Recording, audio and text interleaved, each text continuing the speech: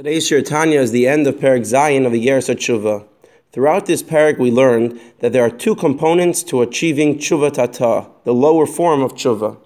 One is to develop a sense of sympathy for his neshama, for its painful descent from holiness to impurity. And two, to generate a broken heart by reflecting upon the consequences of his misdeeds, which caused the detachment of his neshama from its source.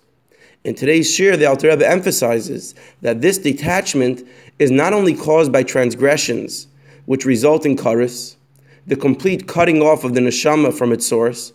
Rather, every single transgression damages the attachment between his neshama and its source, Hashem.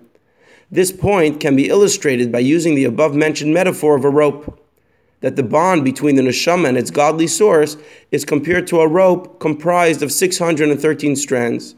If there is a blemish in the fulfillment of any of the 613 mitzvahs, even those that may be less severe, the rope is weakened, and a repeated transgression can damage the neshama as much as a single severe transgression.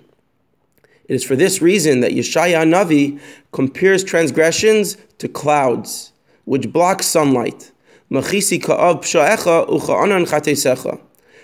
clouds and thin clouds, illustrating this idea that even what may seem to be merely thin partitions can accumulate to form a blockage for the divine light of his neshama. Especially certain misdeeds, which may seem to be trivial, yet our sages warn us of their gravity.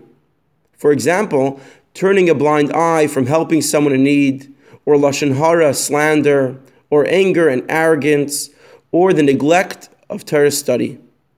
Therefore, the Arizal instituted that after reciting the bedtime Shema, every person should accept upon themselves the 4 forms of capital punishment, since every transgression separates us from Hashem, causing a disconnect for the neshama similar to the severe transgressions.